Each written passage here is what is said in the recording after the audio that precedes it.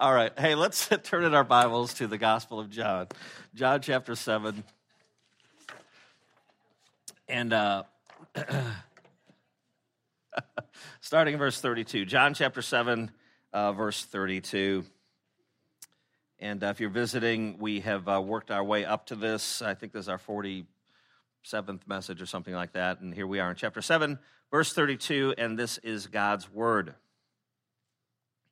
The Pharisees heard the crowd muttering these things about Jesus, and the chief priests and Pharisees sent officers to arrest him.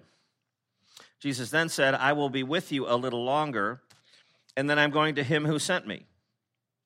You will seek me, and you will not find me. Where I am, you cannot come. The Jews said to one another, where does this man intend to go, that we will not find him? Does he intend to go to the dispersion among the Greeks and teach the Greeks? What does he mean by saying, you will seek me, and you will not find me, and where I am, you cannot come? Let's pray one more time. Father, may the truth be spoken and received here today.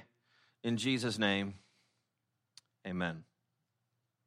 Well, you know what a static shock is. It's wintertime, and as you shuffle through your house in your slippers or whatever, or you rub against something, a blanket or something, there's a static shock. You pet the dog, and it goes, or I'll kiss Tammy, and it'll go, and it always freaks her out a little bit because, once I kiss her and I shock her, she goes, but I want to go in for more, and she's like, no, you'll shock me again. I'm like, no, it's over. I've already released the energy.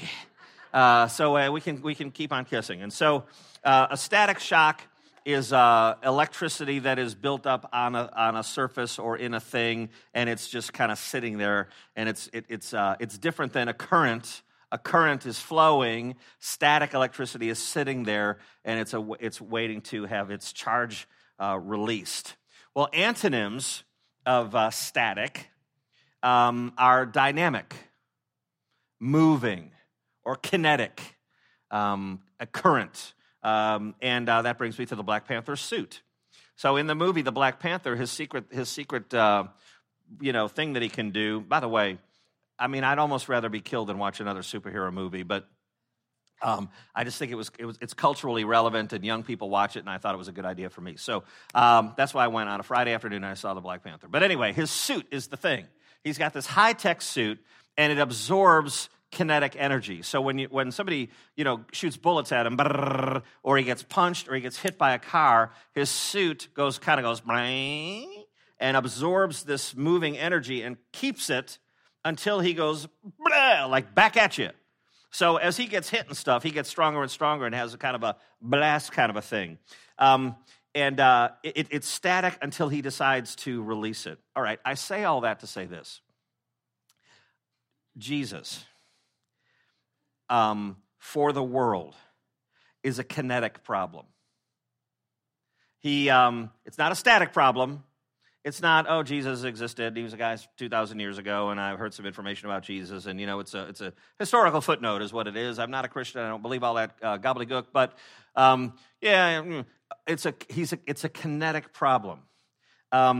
In other words, you can't do nothing with Jesus. He keeps moving. He keeps coming at you. He's all over the place. He's affecting the world. And now somebody in opposition to that will say, I'm so sick of you stupid Christians. I mean, you keep saying that you got to do something with Jesus. That's a very old preached thing. You must do something with this Jesus. And the world looks at that and goes, come on. I'm an atheist.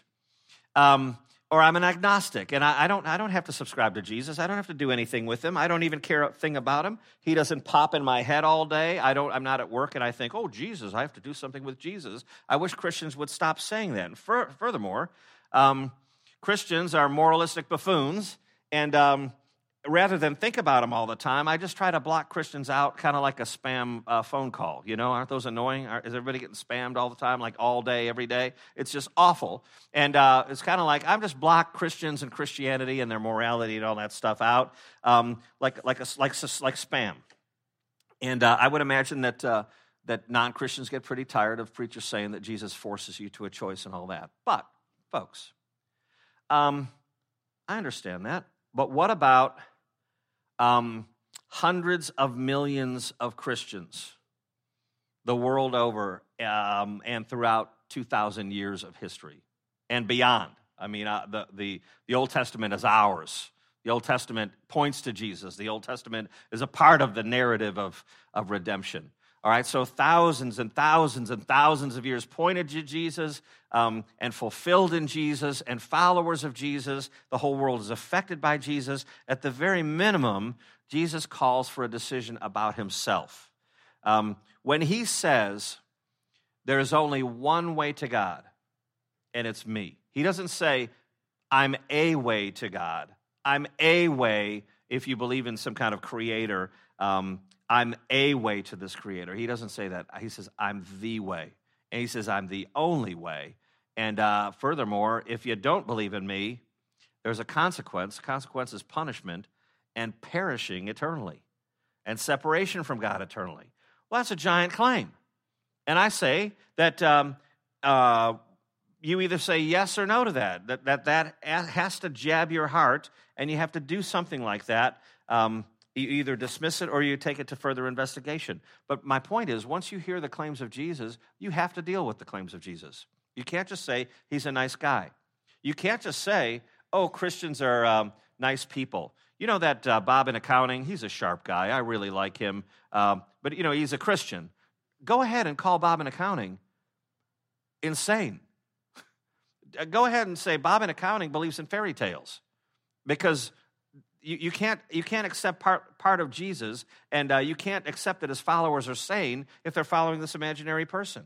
Once you hear his claims, you have to at least face them and deal with them. And by the way, that doesn't even include, Christmas. I mean, Christmas rolls around. How about this? A universal sense of right and wrong. I mean, everybody senses a right and wrong, and it's kind of like, if you murder someone anywhere in the whole world, agreement, it's wrong. Well, why is it wrong? Well, the value of life. Well, who puts value on life? You? What I'm saying is that there are standards out there, and it points you to this ultimate thing. How about a sense of awe? Why do you feel a sense of awe over that which is grand? Glaciers and oceans and mountains and deep space and the deep ocean. And why do you feel awe? Just because it's big and you're small? No. It points to a creator. It rings of something grander than us, something greater than the universe. How about the origins of the universe itself, by the way? I mean, it is fun to watch people try to wrangle, it's science, but the thing they can't get is, where did all this stuff come from? And it's hilarious. Does anybody enjoy reading about that kind of stuff? It's hilarious to talk about, to hear scientists, speak in terms that are so far beyond what I can grasp. But the cuckoo talk, like the origin of the universe was a backward hologram. Well, what does that mean? And even if it was a backward hologram, still, where did all the stuff come from? Who made a backward hologram that shot backward, then shot forward, and boom, there was a big bang? Where did it all come from? You have to ask that. And what I'm saying is, the Christians claim to know the God who did all that. And it's placarded before the world all the time, and it forces a decision about God and about his Son and about the Bible and about all these claims to creation and so on. All right, all that stuff said, let's go to our first and main idea here, which is, of course, Jesus is a kinetic problem. I forgot to flip that. This is our first sermon point, which is this: purposely missing details. By the way, as I read this to you, as we go over this, this is like a weird little frag of information. The verses 32 through 36, most commentators really just don't even know what to do with it. They just tuck it in the last week. Or I was reading one guy, James Montgomery Boyce, basically took an old sermon from Job out and just preached it and put this on top of it. I'm like, dude, I don't know that I don't know that people are handling this, but I didn't want to just skip over it. I think there's some awesome stuff in here. So bear with me. Look at verse 32. The Pharisees heard the crowd muttering these things about Jesus, and the chief priests and Pharisees sent officers to arrest him. Well, let's look at the first part of that verse. What had been overheard? They heard the crowd muttering things. What had been overheard? Well, verse 31, it says many people believed in Jesus, right? So that many had left him. Most or all had left him, except the disciples. But now people are starting to go, wait a second, what about this guy? And they say, when the Christ appears, will he do more signs than this man has done? And the Pharisees overhear this, and basically they hear a portion of the people warming up to belief in this Jesus. They hear this, and they're responding to that. And of course, you don't just believe in an unspecified concept. Here's what Jesus claimed. In verse 29, Jesus claimed, I know him. He's talking about God the Father, Yahweh. I know him, for I come from him, and he sent me. And the people are going, I think we might be believing those claims. And that's what the Pharisees are responding to. That Jesus is claiming divinity, he's claiming origin, he's claiming mission. And that's, by the way, is a wonderful summary of Johannine theology, John's theology. I mean, just in that one verse, I know him, that is knowledge. Jesus claimed a relationship with God personally, even called him Father. That's a wild claim. And then origin, Jesus divinely existed with God. That's his claim. And then also the third one, mission, Jesus was sent by God. Jesus is on a mission. He's sent by God to carry out a work that God gave him. And so the Pharisees, who were the religious experts, they catch wind of this and this positive reaction, and they decide to get to action. And remember verse 30. Look at verse 30. It says, they were seeking to arrest him, but no one laid a hand on him. When Jesus came into town at the beginning of chapter 7, they were looking for him. They were searching for him. They wanted to arrest him. They knew precisely what Jesus' claims were. And notice the order of things in verse 32. It's interesting. It says, the Pharisees heard the crowd muttering these things about him. And then it goes on to say, and the chief priests and Pharisees sent officers to arrest him. And so basically what you got is this. The Pharisees were like the clergy par excellence. You know, it's funny, I'm straying from my notes here, but our staff is reading this book. Dr. Young leads this kind of staff development thing every Tuesday afternoon, unless we have the big staff meeting on a Tuesday morning. So once a month, we have a big kind of businessy meeting. But the other Tuesdays, it's kind of staff development, and we have access to Dr. Young unvarnished, and I'm telling you, it's awesome. It's awesome. And but anyway, we're reading this book called Dangerous Calling by Paul David Tripp. And, basically the thrust of the book is pastors, don't put your identity in the ministry. You don't get your identity from being in the ministry and being treated like, I'm a pastor.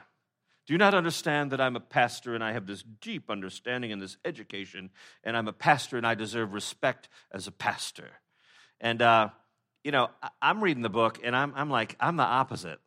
Because I'm like, I'm a loser. I'm like a total other direction. I'm like, I don't belong here. I hope nobody finds out I'm a total fraud, So my problem is the other way, but the answer is the same as the gospel. But all to say, the Pharisees were very much, I'm a Pharisee. I mean, morality par excellence. I mean, if you want to see what righteousness is, watch me obey the law and live it out. And it was just a very high-minded thing. And they were experts at the law. And so the Pharisees are the ones who hear this. And then it goes on to say, the chief priests and Pharisees sent officers. So the Pharisees have gone to the ruling council, the Sanhedrin. And by the way, Sanhedrin simply means, those who are seated or the assembly. The Sanhedrin's kind of like this governmental religious body. Every city had one. And then there was a grand Sanhedrin in Jerusalem, which is where they are.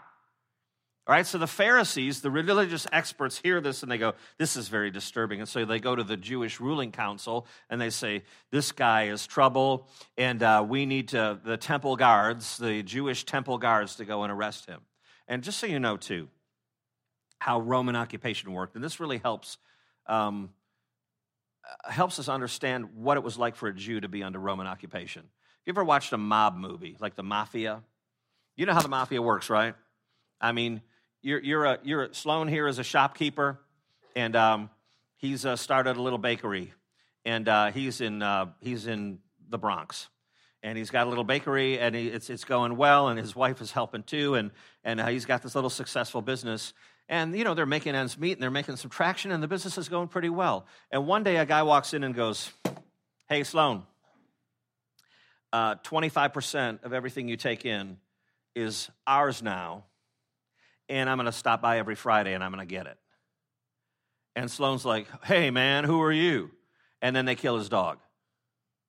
And he goes, "Oh, that's who you are." And they don't like to kill it. They do something else. They cut off his wife's finger.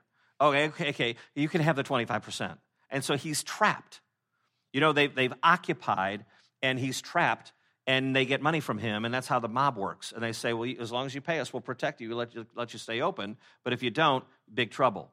Well, it was very much that way with Roman occupation. And it's a good way to understand, like, vassal rulership, vassal rulership. Rome occupies, but they say, "Hey, Jewish people, you know what? We're going to occupy. You're going to pay taxes to Caesar, kind of like the mafia. We're going to occupy. We're going to let you stay in business. We're going to let you keep your culture, keep your business, keep all the stuff cooking, and that way they kind of keep the people at peace. There's less chance of rebellion and so on, and yet there's full occupation." Well, that's what's happening. Rome is occupying, but at the same time, there's another subculture that exists, and that's why they can say, "Let's send officers to arrest him." They're not saying, "Get the Roman soldiers to arrest him." They're saying, "Get the temple guards. We don't like the religious stuff that's going on here with this Jesus guy and his claims, so go get him, and then hopefully we can make a case later for Rome and so on." But you understand? It's another layer of governmental system, and so that's what's happening here. So, what were the details around Jesus' arrest? It says here that they wanted to arrest him. It says here that the Pharisees go to the chief priests, the ruling councils, and they say, "Go arrest him." And it doesn't happen. Doesn't tell us anything about it. What were the details? Did they try to arrest him and Jesus got away? Could they not find him? Did somebody hustle him off? What happened? Why didn't it happen? You know what's so cool about that? Is we don't need to know the details. As we discussed last week, the whole thing is on God's timetable. And we don't need to know these details, and John, the gospel writer, doesn't care about these details. The Holy Spirit of God doesn't care to tell us about these details. They're intentionally missing details. How is it thwarted? I don't know. So remember our sermon point, purposely missing details. What are we supposed to see in all that? How does it apply to our lives? Well, as we talked about it last week, Jesus' hour, that is the matter of the cross, had not yet come. His time had not yet come to go to the cross. And the reality of that, friends, and it makes a huge difference for us. The reality of that is his time couldn't have come. They couldn't have arrested and put him on trial and crucified him here. They couldn't have. Furthermore, 6 months later, he will die on a cross. They will arrest him then. He will have a mock trial then. He will be falsely accused then. They will shout, crucify him then. And there's no way that it's not going to happen. And I think that causes some Christians' hearts to bristle with a little bit of confusion. What about all these details? Are we bots in life? Are we just going through motions and God has everything pre-programmed and it all kind of happens? Pause over that. We pray to a God who is sovereign. We pray to a God who can help us, don't we? Why would you pray to a God who's impotent? We pray to a God who's sovereign. We pray to a God who's on a throne. We pray to a God who moves mountains. We pray to the same God, this one who can help. And so when I say that Jesus' death on a cross couldn't have happened early, and that it absolutely would happen 6 months later, fear not. It's not that we're robots and we live this little fatalistic existence. By the way, if it were true, then why in the world do we sin? It's not like God is tempting us and making us sin. May it never be. The point is that God controls history so deftly that it doesn't matter who's got a plan, it doesn't matter if the temple guards are coming, it doesn't matter what's happening. When God decrees something to happen, it's going to happen. So much so that the gospel writer doesn't even think the details of an attempted arrest are even newsworthy, which I find very refreshing and comforting. God is in charge is the hidden message. Here's what Martin Luther said. I thought that was pretty cool. Of Christ coming safely to his hour. Not this time, but in 6 months. He says, Jesus' entire armor, body armor, Jesus' entire armor was a little hour of time granted to him until his crucifixion.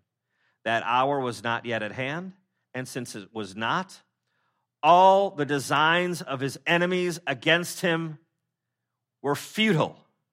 Do you see the implication for you? God is proven to be able. He is able to help you. He's a heavenly Father. He's a Father who wants to help you, but he's a heavenly Father who is able to help you. And I suggest that you carry that around with you all week, that God is proven to be able, or as it says in Psalm 138:8, God will fulfill his purpose for you. All right, our second point. Jesus goofs up the church website. Verse 34, you will seek me, and you will not find me. Where I am, you cannot come. Now, can you imagine a hipster church doing a series on that? Or can you imagine one of these, Assemblies of God scrolling signs out on the highway that with that on it? Jesus, you will seek me and you will not find me. Where I am, you cannot come. Well, that goofs up the brochure. Remember verse 33, I'll be with you a little longer, and then I'm going to him who sent me. You remember the complaint of the people. They go, in verse 27, wait a minute. Is this Christ? Is this the Christ? I mean, really, is this the Messiah? Because we know where he came from. We know where he was born. We know his family. He's some guy that grew up. He was a carpenter's son. You're really saying that this is the Messiah because we know where he came from. That's the complaint of the people. And so Jesus responds basically by saying, hey, if you're so interested in my origin, let me tell you this. Halfway through verse 28, I've not come of my own accord. He who sent me is true, and him you do not know. I know him, for I come from him, and he sent me. What's he talking about now? I mean, he's talking about his origin. Oh, we know where he came from. Oh, you think you know where I came from? I came from the divine. I came from God. I am God. So he's talking about the origin there. What's he talking about now? He's talking about the future now. He's talking about the future. He's talking about the mission. He's talking about the mission's end. In verses 33 and 34, he says, I'll be with you a little longer. I'm going to him who sent me. I'm going back to heaven. You're going to seek me. You're not going to be able to find me. Where I am, you cannot come. And the people hear quite clearly. They hear what he's saying. They're not like, we're confused by that, Jesus. What is this strange thing you say? In verse 36, it says this. They go, what does he mean by saying you will seek me and hear me, seek me, you will not find me, where I am, you cannot come? Now, I know that I just contradicted myself, but what I mean is this. They're hearing him clearly. They're not hearing Jesus go, they're hearing what he's saying. It's registering with him. They're puzzling over it. Now, I came across a couple of views on how to interpret this. And the first is basically is that Jesus is speaking to the immediate, and he's saying, hey, I got to go, everybody. They're trying to kill me, and so I need to leave, and so cha-cha, here I go. That's one view. I think that's a ridiculous view. Aren't verses 33 and 31 connected? Jesus says, I'll be with you a little longer, then I'm going to go back to him who sent me. In verse 31, it says, yet many of the people believed in him. They said, when Christ appears, will he do more signs than this man? There's this continuity of who Jesus is, that he's been sent and that he's going back to him who sent him. And so a second interpretation of this is that Jesus is speaking simply of keeping with God's plan. It applies to you and me because the enemy is scary, but the enemy is not deadly. Let's pause and apply this to our lives. This guy, Herman Ritterboss, I haven't used this book a ton, but there's some rich stuff in here. And let me read you this quote. The first time I read it, you're going to go, what? And then I'll break it down a little bit. He says this: what the evangelist wants to demonstrate is how utterly irreconcilable Jesus' self-revelation as the Christ is with everything the Jews in Jesus' day and that of his own could conceive or were inclined to accept. All right, I know that's a lot of syllables, but basically what he's saying is John, the gospel writer, wants to show us how utterly irreconcilable Jesus' claims are. They're more common to us. When Jesus calls God Father, we go, oh yeah, we do too. We were instructed to, and we pray to our Heavenly Father all the time. Wildly irreconcilable for this hearing audience. When Jesus claims to be the Son of God, well, we sing praises to him all the time and rejoice in his divinity, and we think of God the Father, God the Son, God the Holy Spirit. But I mean, he's laying a new doctrine on them. It is blowing their minds. That's what Ritterboss is saying, is everything the Jews could possibly conceive or were inclined to accept in that day, Jesus is shaking it all up. He's blowing their minds. Well, that's them. I'm saying, for you and me, and for the culture at large, for our world, the world in which we live, that's also the gospel. Everything about the gospel is what you couldn't conceive and what you are not inclined to accept. When we hold up this Savior who lived 2,000 years ago and died a martyr's death on a cross, and we go, believe in him, you'll have eternal life. I mean, the world goes, what? Are you people nuts? It can't even be conceived. It's not something that one would be inclined to accept. And let's suppose you're not a religious person, and you're here. You're not a Christian. You're not a religious person, but at least you're open to the idea of some kind of divine, glowing voodoo eyeball in the sky that controls something. And when you're scared and sad and Granny's dying, you pray. And you believe in a sense of right and wrong. If there were this being out there that's above the cosmos, that's above everything, that has some kind of ultimate standard out there, if you could conceive a plan to make yourself right with that God, wouldn't it be something like this? I got to live the best life I can live. I got to live my best life now. That's what I got to do. I got to live the best life I can do, and I got to have a warm heart towards social issues, and I got to pitch in on community projects, and I got to help my neighborhood, and I got to have a heart for the poor. Those are all fine things, but but as a vehicle to make myself right with this right or wrong standard out there, I got to focus on those things. Isn't that what you would conceive? Isn't that the plan that you'd cook up? Well, man, I got to pull it together and do better. I just got to do better if I'm gonna please this being out there that has a standard of right and wrong. And how about this? I ought to be really sincere about it too. Oh, I'm sincerely trying to live the best life I can. Or even remorseful. Oh, I'm ashamed of things that I've done. I'm ashamed of this thing or that. I understand the consequences of my actions and so on. And I'm just really, really trying to be the best person I can be. Isn't that what you would conjure up? You'd come up with some kind of plan like that. The gospel is wild. The gospel is contrary. The gospel holds something up and you go, whoa, you are asking me to believe a lot. Like a homeless guy 2,000 years ago who was murdered. And I put my trust in him, and he substituted his righteous life for my sin, and that's going to make me okay with this. I mean, friends, if God didn't do a saving work in your life, if God didn't make you alive, if God didn't show you truth, if God didn't give you the ability to grasp that, would you? Heck no. You wouldn't. And what I'm saying to you is this inconceivable, wild, amazing gospel is a matter of faith.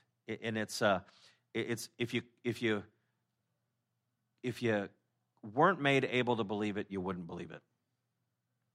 All right, let's go to our last point. The irony of God's intent. Verse 35, there's this like little nugget in here that I love. And it also speaks to God's sovereignty. Check this out. The Jews said to one another, "Where does this man intend to go that we will not find him?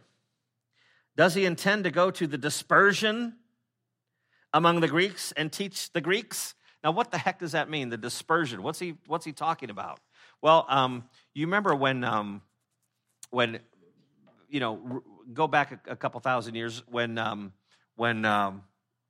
that long, but when Israel and Judah are carried off into captivity.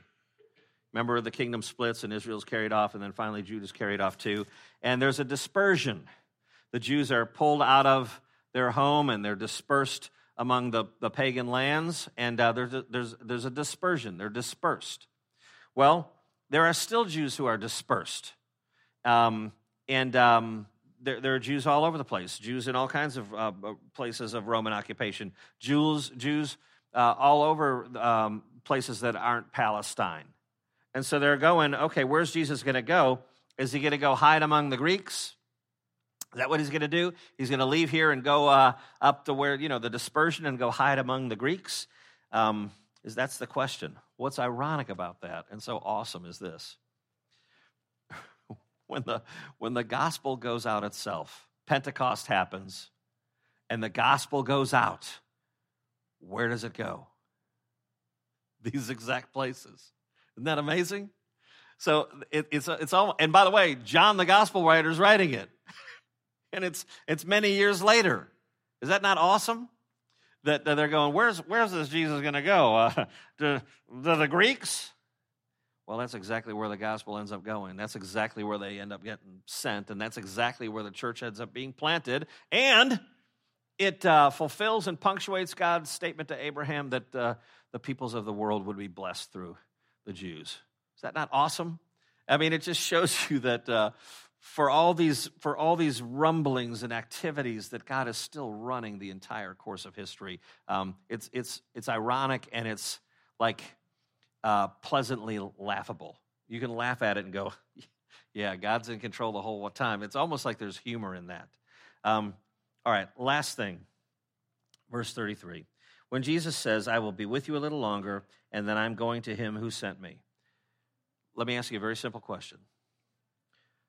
Who does it sound like is running the show? Jesus. He's not like, "Oh, I hope I can get out of here because they're trying to kill me. I'm going to try to make good my escape and try to make it till my appointment with the cross 6 months from now." No, he knows what's going on. "I'll be with you a little longer, and then I am going to him who sent me." Fully self-aware, fully in charge of the situation. And so I ask you, who do you think is in charge of your situation right now? When you see these gospel events happen in the scriptures, they're there for a reason. They're not there for a linear history. They're not there to check off little boxes of this and that. They're to communicate things to us about who God is, the way he behaves, and how we can be safely rested in him and his activity for our good in the gospel. Let's pray. Lord, we thank you for your word, and we thank you for even curious parts of it that with a little reflection show us marvelous things about you and the way you move, and who our Christ is and who we are in that Christ, and how affected we are, not just for a safe place in eternity, but in the here and now. We're safe in your grip now. So, Lord, I pray that whatever's true would stick to these souls, and whatever's folly would fall away. And I pray for a good and godly week for us all. In Christ's name, amen. Thanks for coming, you guys.